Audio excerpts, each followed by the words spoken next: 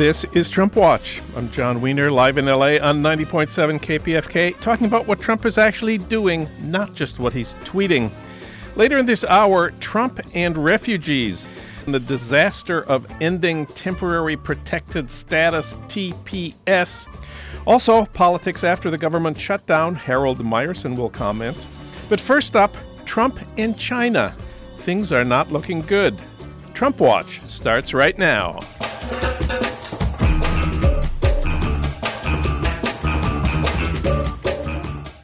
Well, yesterday, China reopened talks in Washington with Donald Trump's people working on that trade agreement. But the really big news about Trump and China is Trump's Justice Department bringing criminal charges against China's giant telecom company, Huawei. For comment and analysis, we turn to Jeff Wasserstrom. He's written for the New York Times, The Atlantic, The Nation, and others. And his most recent book is China in the 21st Century, What Everyone Needs to Know. He's also my colleague at UC Irvine, where he's Chancellor's Professor of History. Jeff, welcome back. Great to be back on. Well, how am I doing on pronouncing Huawei? Pretty good. Pretty good. Huawei. Huawei. Huawei is the world's largest provider of equipment that powers mobile phones and data networks, I read in the New York Times. The charges filed against them on Monday by Trump's Justice Department include stealing American industrial secrets, misleading the American government about its business in Iran, and obstruction of a criminal investigation. And the chief financial officer of that company is the woman who's been arrested in China because Trump wants her extradited in Canada. In Canada. Because Trump wants her extradited to the United States to be put on trial here. How big a deal is this? So this is a big deal. It's a big deal globally. Huawei, along with being this giant provider, is poised to take the lead in 5G technology, which could, in one view of it, be a symbol of China's surging forward into a leader in tech fields. And from another one could be positioning itself to have even more extensive surveillance possibilities around the world. But it's a really big deal. What's a really big deal in China is the arrest of Ms. Meng, the CFO, who is also the daughter of the founder of Huawei. And Huawei, it's a company, and we think of private companies being related to the government, but not as tightly related to the government as China's leading companies are. So the heads of companies in China are linked to the Chinese Communist Party. If they move too far away from the Communist Party, they get reined in, as can happen.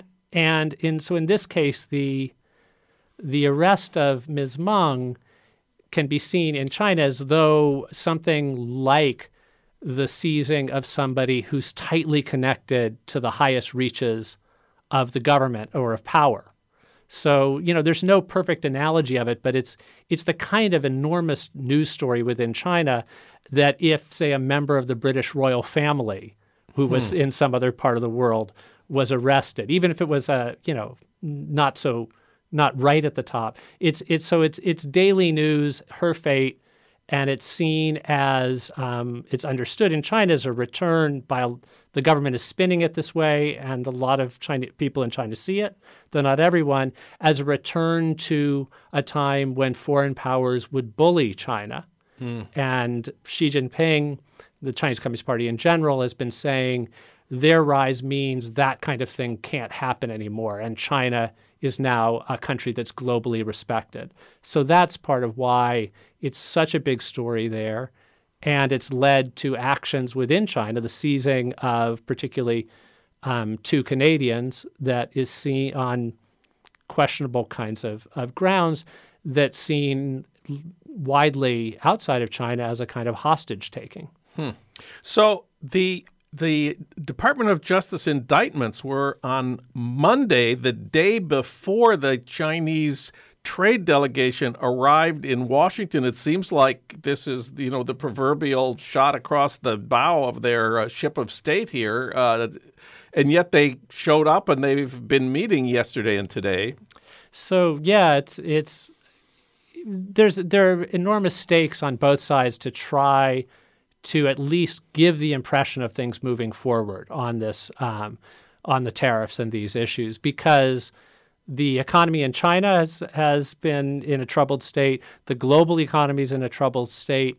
It's important for both sides to look very tough, to not look like they're backing down, but it also is important to be able to say, but we are working on this to get a good deal for us. And the Department of Justice says it isn't just Miss Meng that they're indicting for these criminal offenses. It's the whole company. That seems like a very bold move of the Trump administration. Yeah, it's ramping it up quite dramatically. And so the question still is, this is still playing out in how the Chinese government will react. In the initial thing, when it was Ms. Meng was the focus and she was in Canada, the retribution was aimed at Canada, yes, even though the arrest was at the behest of the United States. So there's a sense of trying to pick on a less powerful country. No offense to any Canadians listening. So there haven't been direct quid pro quo kind of moves against the United States. It's this strange situation where the Chinese government and the American government are both at odds and in tension, but don't want it to be too direct in terms of confrontation because they depend so much on each other. Yeah. And the leaders themselves are walking this very strange dance. Trump continues to do something that I think is really the last thing you want to do with a strongman, bully leader like Xi Jinping, which is talk very tough about the country that he runs, but then praise him as an individual. Trump has throughout this said talks about his friend Xi Jinping. Xi Jinping's a good guy. We've seen this with others. He talks about that way with the North Korean leader. But this is so terrible because within that country, a strongman leader, and Xi Jinping is more of a strongman leader than we've seen in China in a very long time, uses that to say, see how respected I am in the world, and uses the tough talk about the country to say, see how the United States doesn't really respect China as a country, even though we've risen, but see how Trump admires me. It's the worst combination. It happens with other strongman leaders too. Well, yesterday, the chiefs of American intelligence agencies appeared before the Senate Intel Committee. Most of the news has been about the way they disagreed with Trump's assessments, but the China thing did come up, and one senator, Angus King of Maine, this independent who caucuses with the Democrats, said the Chinese tech company that we've been talking about here needed to choose between being what he called, quote, a worldwide telecommunications company or an agent of the Chinese government, close quote. Is it even possible for China's biggest tech company not to be an agent of the Chinese government? Does it have any choice over whether to cooperate with the government in whatever surveillance the government wants? It really doesn't. It really doesn't have a choice, and we've seen that. I mean, though it hasn't been completely obvious, but the head of Alibaba, which is the biggest company there is in some metrics, the head of that, Jack Ma, was having a certain degree of individual popularity and was reined in by the Chinese Communist Party, had to profess his fealty to it and talk about stepping back from some kind of public roles. So there really isn't a space for a completely independent. And Huawei is trying to present itself more that way, but it can't. I think it is really important for listeners to this show to say that you can't really disentangle the Chinese government from some of these very powerful companies. It is important that we disentangle individual Chinese coming from China to the United States from the government. Even though pressure can be put on them, it isn't as though, and these are things that have been worrisome because they can play into xenophobia and xenophobia. We shouldn't be thinking of there are thousands and thousands of students from China in the United States studying, And it would be very easy for them to get caught in the crossfire of this and to each of them be seen as though they were doing the bidding of the government. Whereas pressure can be put on them, and sometimes they may, but as individuals, we have to think of them as having agency. If you've just tuned in, we're speaking with Jeff Wasserstrom of UC Irvine, my colleague. We're talking about Trump and China. So mostly we've talked about the China side of this. During these negotiations, the Trump administration is represented by the guy who's in charge. The trade representative is named Robert Lighthizer, and his team includes Stephen Mnuchin, Wilbur Ross, Larry Kudlow, and Peter Navarro. What can you tell us about this team? So these are people who are mostly associated with taking very hard lines on China, the idea being that there needs to be a much less readiness to compromise, much more suspiciousness about what engagement could bring. And I think there are people who used to be quite outliers on the far stretches of views on China, and they still are to some extent. They're outliers in thinking that tariffs are the right way to get changes in Chinese government behavior.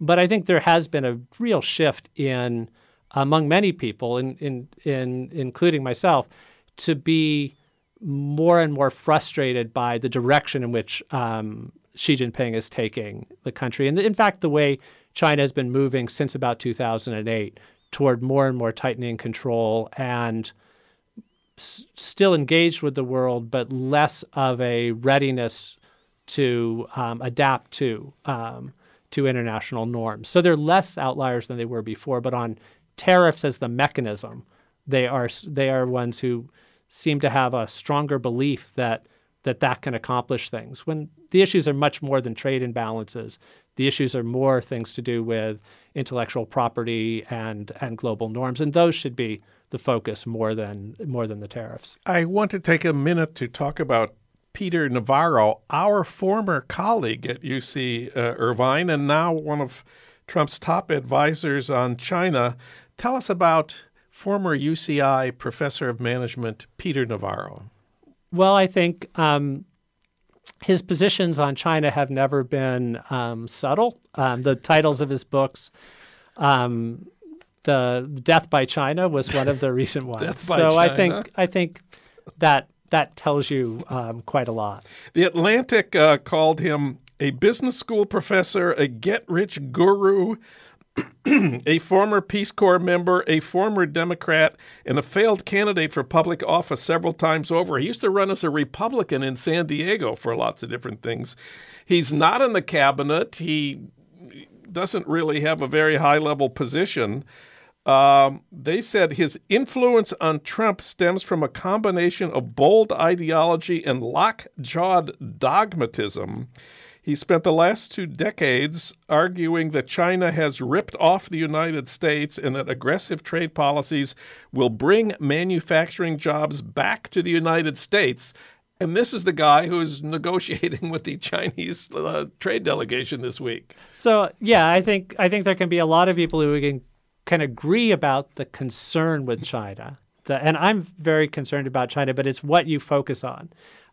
For me, what we haven't brought up, and I mean, I definitely hope we will, is the enormous human rights issue, which is the detention in indoctrination camps, internment of hundreds of thousands, estimates are around 1 million members of the Uyghur ethnicity, most of whom are Muslim, as well as some other Muslim members of other ethnic groups in the far northwest of China in a territory, Xinjiang.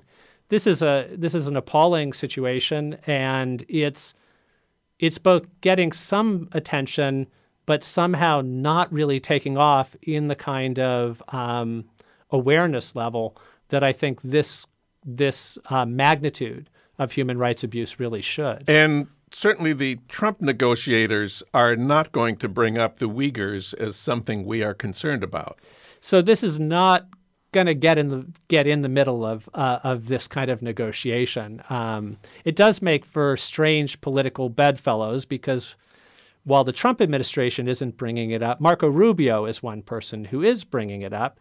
But for a very specific thing, he has focused so much on Cuba and is sort of as an antagonism toward Communist Party-run states that he can bring that up vis-a-vis China as this case. But it's a very strange combination of things. But I think this is the kind of issue where you get beyond specific political scores and you just think about this being the kind of horrific human rights abuse that we see with the issue of the Rohingya, and we should just think of it not as a kind of side issue to what's going on in China, but linked to an overall decline in the human rights situation across the People's Republic of China, with this being the most egregious area for it. So the Uyghurs, a Muslim ethnic group living in the west of China, how many of them have been detained, do you think? So it's close to 1 million. That's the best estimate. There's very tight control on information about it. So some of the estimates are based on things like satellite projections that show you these massive camps that were not there just a couple of years ago. Mm-hmm. So this is a kind of fast developing thing in the last couple. It's not something that there's always been repression there, but this is a different kind of thing. And what do we know about these camps? So initially, the Chinese government's view was to deny that they existed. Now they've changed this and said, yes, they exist, but they're not as big as the Westerners are claiming, and Uyghurs are claiming, and that they're actually vocational. The idea is to give people better job prospects. And one of the things about this is some of the people who are needing to be re-educated or educated are including leading poets and professors. Well, you can say that professors might need other kinds of education. Certainly, but with the glut of PhDs in history, retraining camps for our grad students. But that's not what they're talking about. Okay. What they're really talking about is indoctrination. I think and they're being encouraged to shed their beliefs and all forms of religiosity. Mm-hmm. The ironies of this, it's crazy what can lead you to end up in a camp, as this has been pieced together by some very, very daring journalists who've taken considerable risks to get the information, by human rights groups, and by people who've escaped from the area and have reported, and patching all these things together, and scholars as well. So things that can land you in one of the camps are signs of increasing religiosity, which is seen as a sign that you're being radicalized. So one of the things that can get you into a camp is if you give up smoking give up drinking. Oh. And so you can simultaneously have, public service health campaigns saying it would be great if people didn't smoke as much. But if you're a Uyghur and you stop smoking, it can be the kind of thing that's noted about your behavior and say, well, why would somebody be doing that? Maybe it's because they're becoming more devout. And this false sense of parallel between devoutness and extremism is what then is trying to be done with what are mechanisms like what we associate with the term brainwashing, to try to break people of that thing. And the Chinese Communist Party says, look, this region could have been like Chechnya for us, and it's been relatively quiet. That must be because these things are somehow working. So, Jeff Wasserstrom, I wanted to ask you a little more about that. The Chinese position is that the Uyghurs have posed a terrorist threat. Is there any truth to this? What kind of threat? When was it? Is it still existing? So there have been violent actions. So it's important to realize that those have happened. They've tended to be, and a lot of this can go back to about 2001. With the launching of the war on terror, there was a desire by the Bush administration to have the Chinese government not block the war on terror efforts. So there was a willingness, as kind of patching together a deal on that, to treat groups that were agitating for a greater degree of independence, Xinjiang, to classify them as a terrorist group.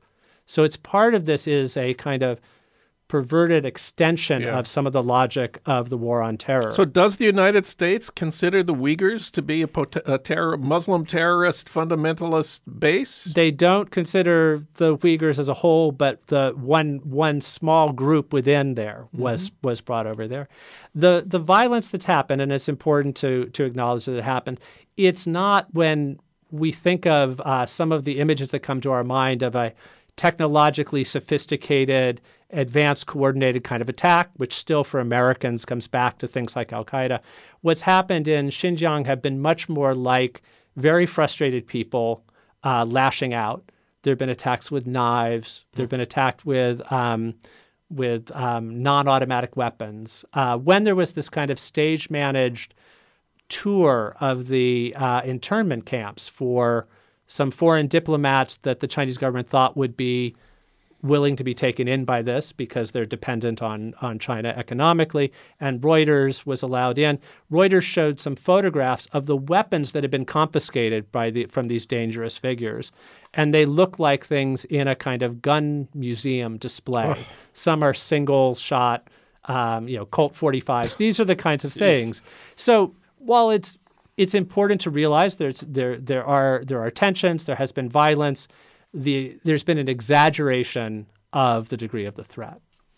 So you say 1 million Muslims are in re-education camps in Western China. Why aren't the Muslim majority countries on China's borders or nearby raising protests about this? So there have been very, very small moves toward some kind of pressure recently. There have been statements out of Malaysia and some isolated things from Indonesia. But for the most part, there's been a largely kind of quiescent thing. And there are very strong – China is now a very important aider of development in different places and has these developing relationships of dependency that lead to – I mean, Americans know this happens because there are reports in the American Cold War where countries with a dependent relationship with the United States could be counted on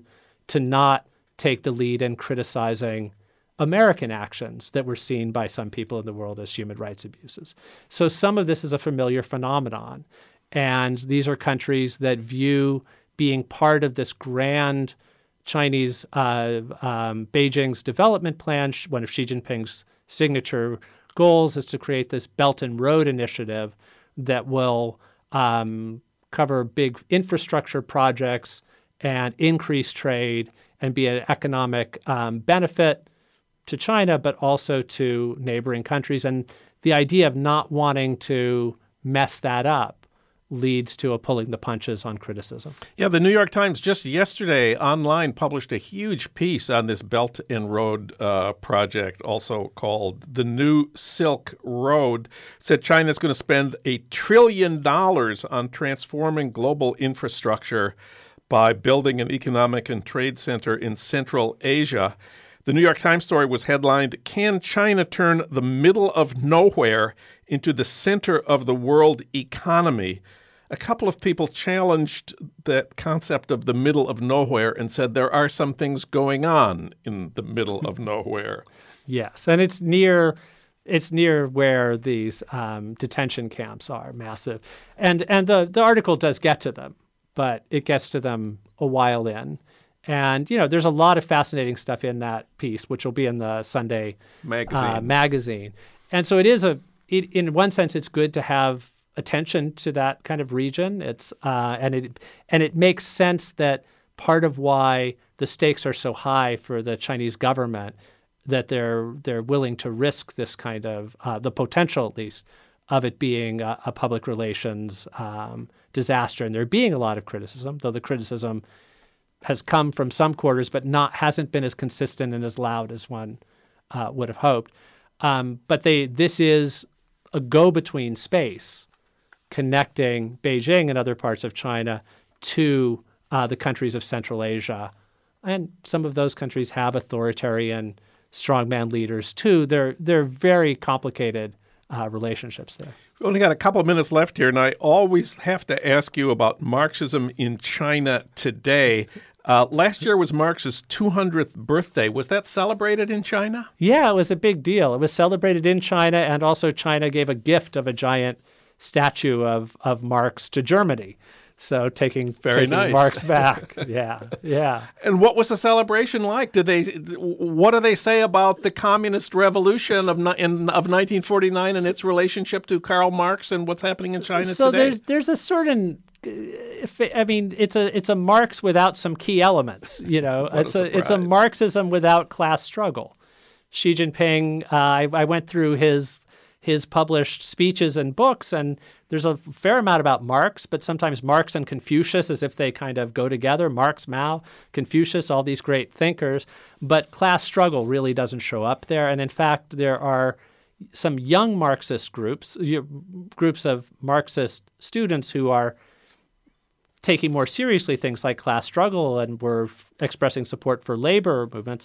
And some of them were disappeared from Chinese campuses or arrested or forced to recant from their things. So, but we shouldn't exoticize this too much. It is ironic that in a Marxist state, Marxists are getting in trouble. But we always know, if we think of, in part, ideologies are always intolerant of what are seen as aberrant versions of that. But Marx is in fashion in a certain sense in China, and the government is trying to get young people to get their version of Marx. So there's a new animated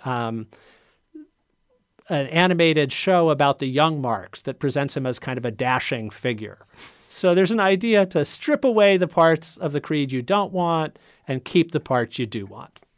Jeff Wasserstrom, his book is China in the 21st Century, What Everyone Needs to Know. Jeff, thanks so much for talking with us today. Thanks for having me on. I'm John Wiener, live in L.A. on 90.7 KPFK with Trump Watch. Next up, politics after the government shutdown. That's in a minute on KPFK when Trump Watch continues.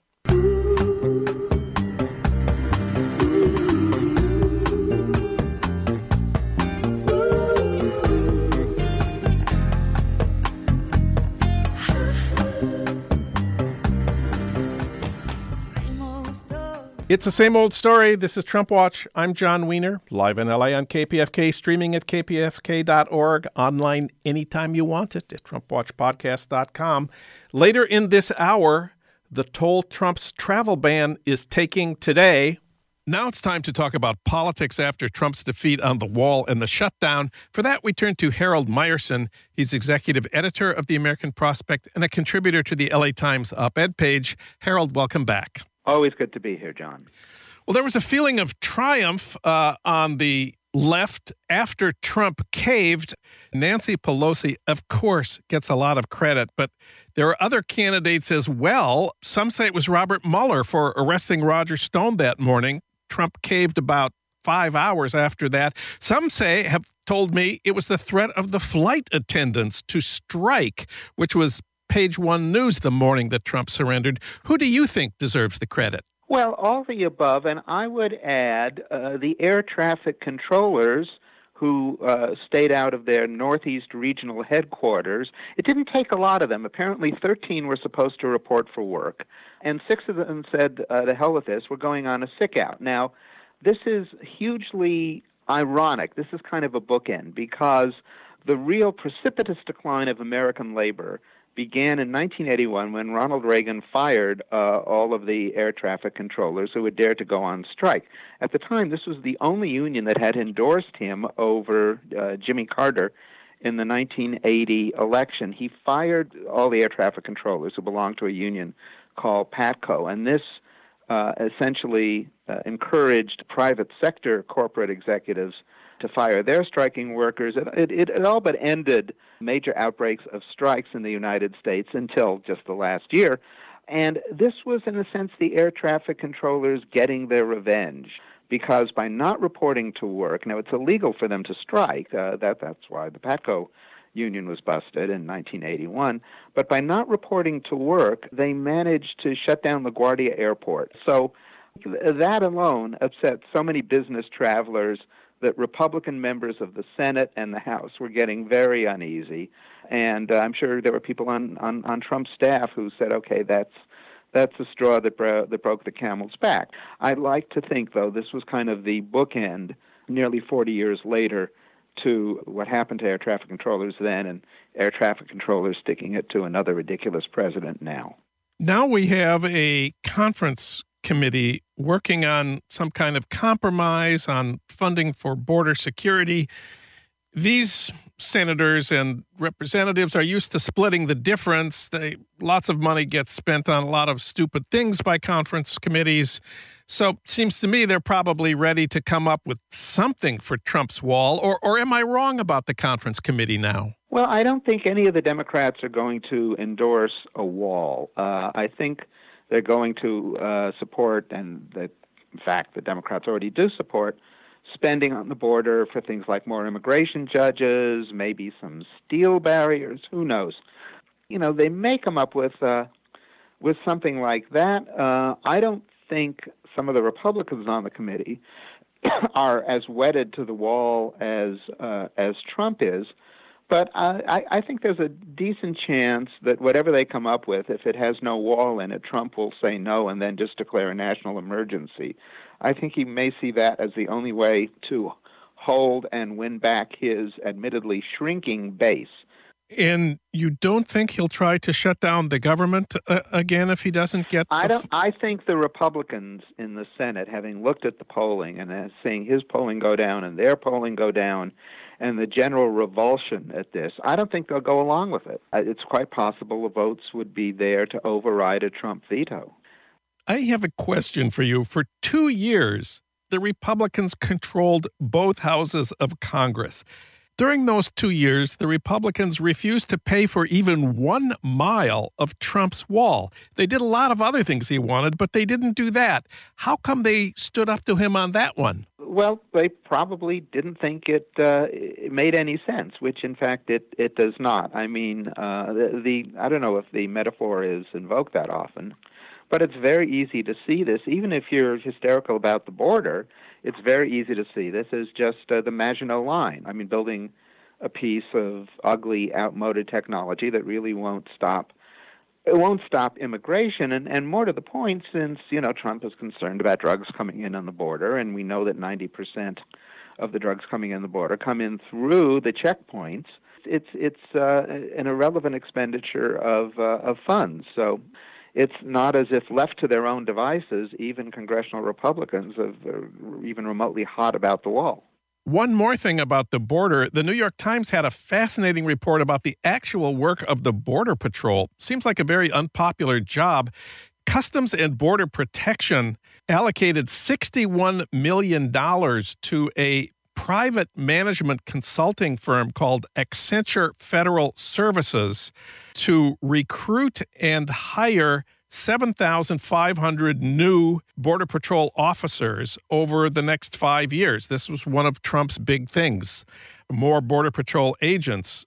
The company, which is supposed to hire 7,500, has hired only 33. And during the same period, thousands of Border Patrol agents have quit. Why is it so hard to get people to protect our country from all those Mexican rapists and drug dealers? Well, if you want to take an optimistic view of human nature, it could be that people don't want to get a job which requires separating very small children from their parents. Yeah. That's one point. Point two is that the economy is doing rather well, and it's not that hard to get a better job somewhere else. And point three, as you, I think, imply with your questions, there is no emergency on the border. I mean, when there's a national emergency, say Pearl Harbor, millions of people flock to recruitment stations. When there is no national emergency, and there isn't, you shouldn't expect there's going to be a response. You say the economy is doing well. The Congressional Budget Office says the shutdown cost the economy $11 billion, $3 billion lost permanently. How do they come up with that kind of number, and do you think it's correct? Clearly, there was work that didn't get done that needed to be done, and I think they tallied that. There are all kinds of lost opportunities when the government isn't open to do things it should be doing and may have to do it later at greater cost. To the economy as a whole, There's certainly a loss in purchasing power, not only of the 800,000 federal workers and their who weren't paid and their families, and the 4 million contract workers who didn't get paid and their families, and then you're probably talking about 15, maybe 20 million people who lose purchasing power. So that is a real hit to the American economy. It would be, if you took 15 million people, 20 million people from any sector out of the economy and curtailed their purchasing power for a month, you would get a decline in the economy. There's no question of that. One last thing, there's a new Washington Post poll that shows that a third of Republican voters would rather vote for someone else for the Republican nomination in 2020. What do you make of that? Well, I think Trump is beginning to lose Republican support beyond the rather small coterie of never-Trumpers, which was confined to a small wing of columnists and others within the Republican Party. He's not only, the most bizarre character to occupy the White House since Lord knows when, but he isn't really delivering on his ridiculous promises. I mean, Mexico's not paying for the wall. He's not building the wall. So even if you support the wall, you're beginning to have some questions. Ron Brownstein did a breakdown, had CNN do a further breakdown of Trump's white working class support and those who defected to voting Democratic in 2018.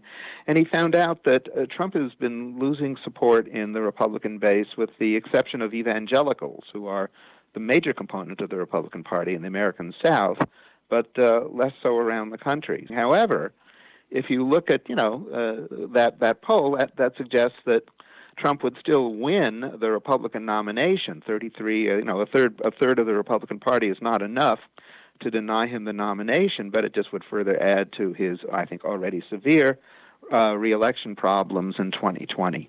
Harold Meyerson of the American Prospect. Read him at prospect.org. Thank you, Harold. Always great to have you on the show. Always great to be here, John. I'm John Wiener, live in L.A. on 90.7 KPFK, and this is Trump Watch. Next up, what Trump's travel ban has done to Muslim families in the United States. That's in a minute when Trump Watch continues.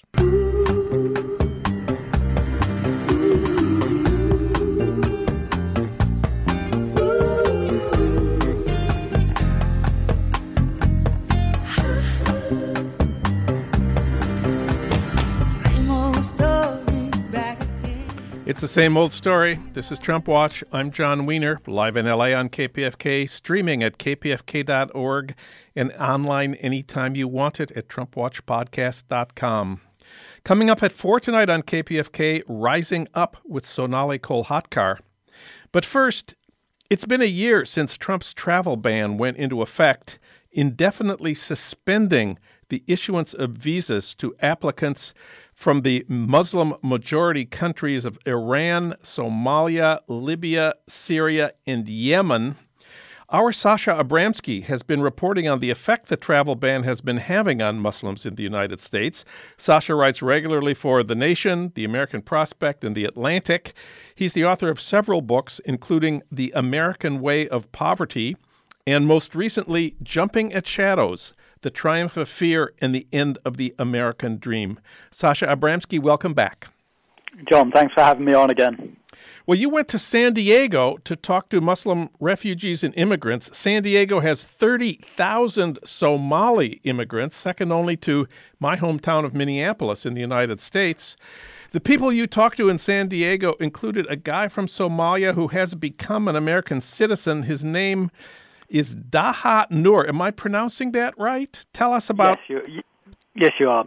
And so this was a story I was working on for a publication called Equal Voice News. And it was about what happens when you ban entire categories of people, not because they've done something, but because of where they were born. And so you have this situation where people are now being banned from entering the country, both on visitors' visas, but also their immigration process has been stalled. And in Daha Noor's case, he was from Somalia. He'd come to the States with his uncle and his father many, many years ago when he was a young child, and he'd lost contact with his mother, who had got lost in the civil wars in Somalia. And then a few years ago, he managed to find her. And this was very emotional for him because he'd always wondered what had happened to his mother, had she survived the fighting and so on. And he found her in Mogadishu. And by then he was a U.S. citizen, and he began the process of trying to get her into the country so that she could live with him finally. And they went through all of the visa processes, and this stuff takes ages. You have to go through medical tests, you have to prove by DNA tests that you are who you say you are, you have to go through all kinds of background security checks. You went through all of this, and she was all set to be given the visa, and then Trump's travel ban was upheld by the Supreme Court. And so this young man that I met up with in San Diego was in this heartbreaking situation that he had finally found his mother again. He'd done everything he was supposed to do to get her cleared to come into the United States, and this entirely arbitrary and capricious travel ban kicks in, and suddenly the family's separated again. And the thing was, I found this all over the country. I was talking to people from different countries, from Iran, from Somalia, from Yemen, and they'd been separated from spouses, they'd been separated from children. I found out about business people who'd gone abroad just at the wrong time and they couldn't get back into the country. And this is a crazy situation. This is a situation where essentially prejudice and bigotry has been codified into law. It doesn't make any rational sense. It's purely pandering to a particular set of prejudices of Trump and his supporters on the campaign trail. Well, let me ask you about a couple more of the people who you talk to. There's almost 500,000 Iranian Americans in this country, a lot of them right here in Los Angeles. You talk to a guy in San Diego who is a Persian classical musician. Tell us his story. Yeah, so this was somebody who had fled the Iranian Revolution nearly 40 years ago, and he was a very cultured, very gentle, very generous human being, and he was living in San Diego, and I met him at a school where his kids were learning Farsi on the weekend, and there were a few hundred Iranian parents at that school. And he was in this situation that he could no longer visit his brother, who had stayed in Iran, because he couldn't travel to Iran, and his brother could no longer come to California to visit him. So they were in this crazy situation where they were instead having to go to Turkey to meet up. And he said to me, look, I used to spend my money, and my brother used to spend his money on going out and doing things, going out for meals and so on, in San Diego, and now we spend all of that money in Turkey. Who does that benefit? and I think when you put it that way, you know, it really comes home that this travel ban is so capricious, and it is so devastating, not just personally to individuals, but economically. And at the end of the day, nobody benefits. America certainly doesn't benefit from having hundreds of thousands of people spending their money somewhere else. And you went to Brooklyn where you met a guy from the Yemeni town of Ib, I-B-B. Sounds like the beginning of a great story. Well, it's a sad story. He's somebody who, again, had left Yemen years ago as a child, was a U.S. citizen, had grown up in California, was now living in New York and working in his brother's deli in Park Slope in Brooklyn. And he'd gotten married to a Yemeni woman, and they went through the whole process of beginning to start her visa application so she could join him in the States. And he would go back every few months during that process, and she ends up getting pregnant, and they get very, very, very close to her getting the visa, and there's no functioning U.S. consulate or embassy in Yemen, so they go to Djibouti on the Horn of Africa. And she's at this point about 8 months pregnant when they call her in for her final interview. Again, everything had cleared. She was all set to be given this visa to be allowed into the States. And again, by sheer misfortune, she was called in just a few days after the Supreme Court allowed the travel ban to go into effect. And she was denied the visa, and she was told there was no appeal possible because of the executive order, and they were given this very sort of bureaucratic, formulaic piece of paper saying that she would not be allowed in. And she went into labor. She was totally devastated, and a few days later went into labor, had the baby slightly prematurely, and they waited for months and months and months in Djibouti trying to navigate the bureaucracy, and they managed to get their son his U.S. passport, and they still couldn't get the wife her visa. And eventually, Ismail Al-Ghazali, the young man that we're talking about here, ran through his life savings, and he had no choice. He had to go back to New York. And his wife and his infant son had to go back to Yemen. And I met him in New York, and he said, How does a person live without his wife and his child? And again, there's nothing sensible about a policy like this. It's just designed to inflict heartbreak and pain. Well, we've been talking about the Muslim ban, the Muslim travel ban, and the heartbreak and pain that it inflicts. I want to also talk about Trump's efforts to repeal a different refugee program called Temporary Protected Status, TPS. It doesn't target Muslims in particular. Tell us about the purpose of the Temporary Protected Status program, why it was created in the first place. So this is a post-Cold War program. It was created under the first Bush presidency, and it was when there were a lot of people who were fleeing really bad situations, military situations, economic collapse, environmental collapse, in a certain number of countries, some in Central America, plus Haiti, plus Sudan, plus a couple other places. And it was essentially recognizing a messy reality. And the messy reality was there were an awful lot of people who had left and entered the United States either illegally or they'd come in as visitors and then overstayed their visas because they had nowhere to go back home.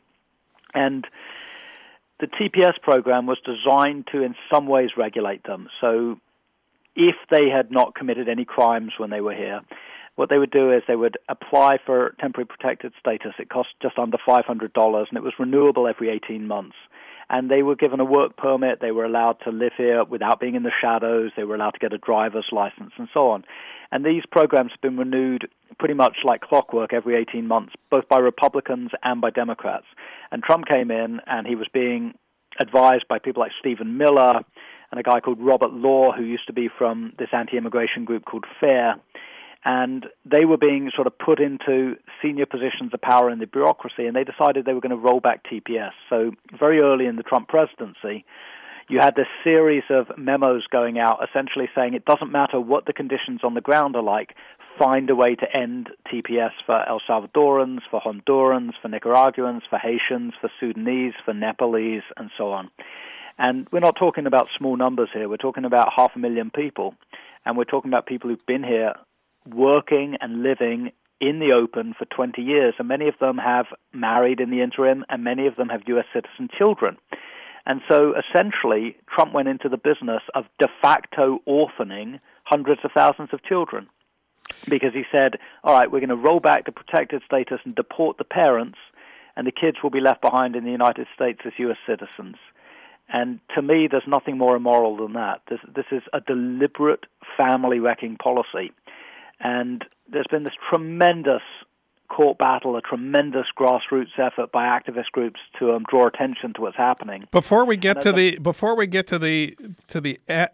fight back against this, I just want to talk for another minute about exactly the toll here. You say there's 500,000 people who've been staying in the United States in many cases for decades, from Central America, El Salvador, Honduras, Nicaragua, also Haiti, also Sudan, also Nepal.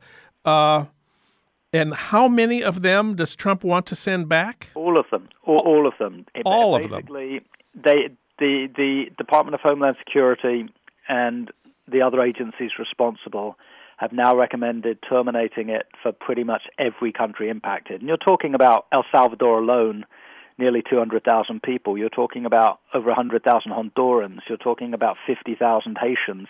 And they're clustered. They're not all over the country. These are disproportionately in California, in Florida, I believe in Texas and New York and a few other states. And so essentially what he's, if you're a Californian, it's almost certain you know somebody under TPS because there's so many people here. And you certainly, if you have kids in public school, almost certainly your kids are going to school with children of TPS holders. And those kids stand to lose their parents because of a deliberate government policy. Now, I know that Trump ran into opposition, first of all, when he proposed this from within the State Department. Tell us briefly about that.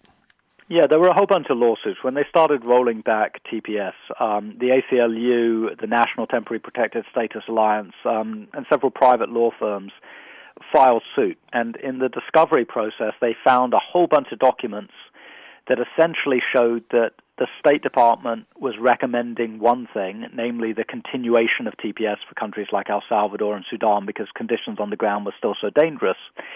And then these political appointees like Robert Law, who had been moved to the U.S. CIS, were recommending the exact opposite conclusion. So they were looking at all these findings, and all these findings said conditions are dangerous, we should renew TPS. And then they'd write a memo saying, well, that doesn't sit well because what we really want to do is find a rationale for ending TPS. And so when all of those documents went into discovery, Edward Chen, a judge in California, ended up ruling that they couldn't go ahead and do this, that there was just the process itself had been so corrupted, it clearly stood contrary to the letter of the acts that were responsible for creating TPS. And so he put a hold on it. And so at the moment, like so many other immigration policies under Trump, whether it's asylum seekers or refugee admissions or whatever it might be, it's tied up in the courts. And so there is some kind of reprieve for these men and women and children because until this has gone through the court system, there will be no deportations. Of course, the longer-term solution is Congress needs to pass a bill that legislates protections for TPS holders. And there are a lot of congressmen and a lot of congresswomen working on this at the moment.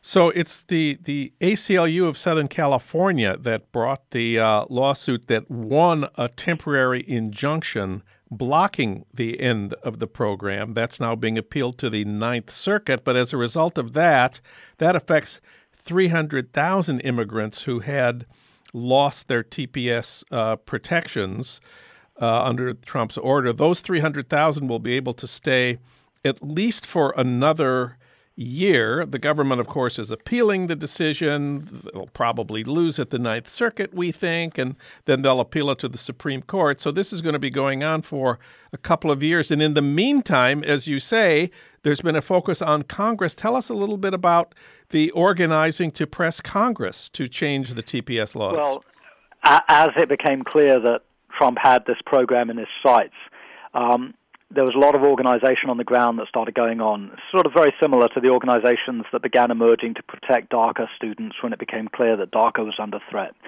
And so you have these national alliances, you have the National Day Labor Organizing Network, which is also very involved in this, you have many of the trade unions, you have civil rights groups, and they're all coming together and they're putting a tremendous amount of pressure on legislatures, especially in states like California and in Florida and so on, where there's a lot of TPS residents, to actually do something. And last year there were some bipartisan efforts that are fixed. They didn't go anywhere, but they started floating around these efforts to try and tack TPS protections onto a big overhaul of the immigration system. And then this year, a California congressman called Jimmy Gomez, 2018, a California congressman called Jimmy Gomez has begun circulating a letter urging protections for TPS. And I believe that at least 80 congresspeople have signed that at this point. So there is momentum building to provide more durable, longer-term protections. Of course, anything that Congress passes at this point is going to run into a Trump veto because It's very hard to see how Trump is going to, in any way, shape, or form, see any political capital for himself by giving protection to this group of people. So I think at the moment, it really is this sort of rearguard defensive action to try and draw out these lawsuits long enough that hopefully they can draw it out post-Trump. And just to play devil's advocate here for a minute, what the Trump people say is the temporary protected status was supposed to be temporary. It wasn't supposed to last for a decade or 2 decades. Yeah. And what's the response to that? Well, they're not entirely wrong on that this is one of those messy programs that had the can kicked down the road time and time and time again. And it was initially created as a temporary system, but it was created as a temporary system in response to systemic crises that weren't about to go away. So with El Salvador or with Haiti, the ostensible rationale for granting TPS might have changed, but nevertheless, conditions on the ground remain diabolical. And so what basically happened was every time the program was up for renewal for an individual country every 18 months, by default, the renewal became automatic. And so yes, Trump's right. It was originally created as a temporary program. But if you create a temporary program and you then let people use it for 2 decades, like anyone else, they're going to embed themselves in a community. They're not going to view themselves as temporary, and they're not going to behave as temporary. They're going to go to school, they're going to get mortgages, they're going to marry, they're going to set up businesses, they're going to have children, they're going to buy cars, they're going to set up retirement accounts. They're going to do the same things that you, me, and everybody else who can does in the United States. And if you then throw them under the bus, you say, all right, we're going to arbitrarily tear up your status because it was originally supposed to be temporary, all you do is you shred the relationships they built up over decades. You break apart communities. You hurt landlords who are renting to these men and women and children. You hurt children who are going to have to make this decision of staying or leaving with their parents. Nobody benefits. Sasha Abramsky, you can read his report on Trump and TPS at thenation.com. Sasha, thank you. It's great to have you back on the show. My pleasure. Thanks so much. One last thing. It's time for your Minnesota Moment. News from my hometown of St. Paul that you won't get from Sarah Huckabee Sanders. Today's question, why is it 51 below in St. Paul? They say the polar vortex has come to Minnesota this week, and they say it's caused by climate change. Here's how it works. Global warming has been melting the sea ice in the Arctic, which is rapidly diminishing around the North Pole. As the ice retreats during the summer, the sun's heat is absorbed by the dark ocean. That heat is released into the atmosphere during the winter, and the warm winds rising off of the water disrupt the polar vortex, the cold wind around the North Pole, and blow it south across Canada and into Minnesota. On Monday, more than 100 endurance athletes traveled to northern Minnesota for the Arrowhead 135. It's one of the toughest endurance races in the world, a 135-mile race from International Falls to the town of Tower. They race on cross-country skis, fat tire bicycles, or they just run on foot. The winner this year was a guy named Jordan Wakely from Michigan. He managed to set a new record in the race on a bike.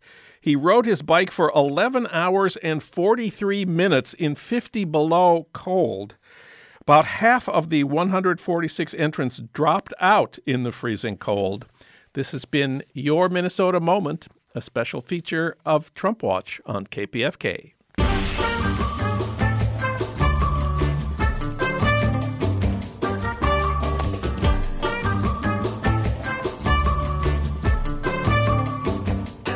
Well, that's it for today's Trump Watch. I want to thank my other guest, Jeff Wasserstrom. He talked about Trump and China.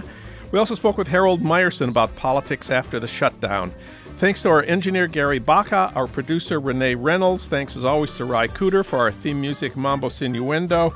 Trump Watch returns next week at the same time on the same station with more talk about what Trump is actually doing, not just what he's tweeting. I'm John Wiener. Thanks for listening.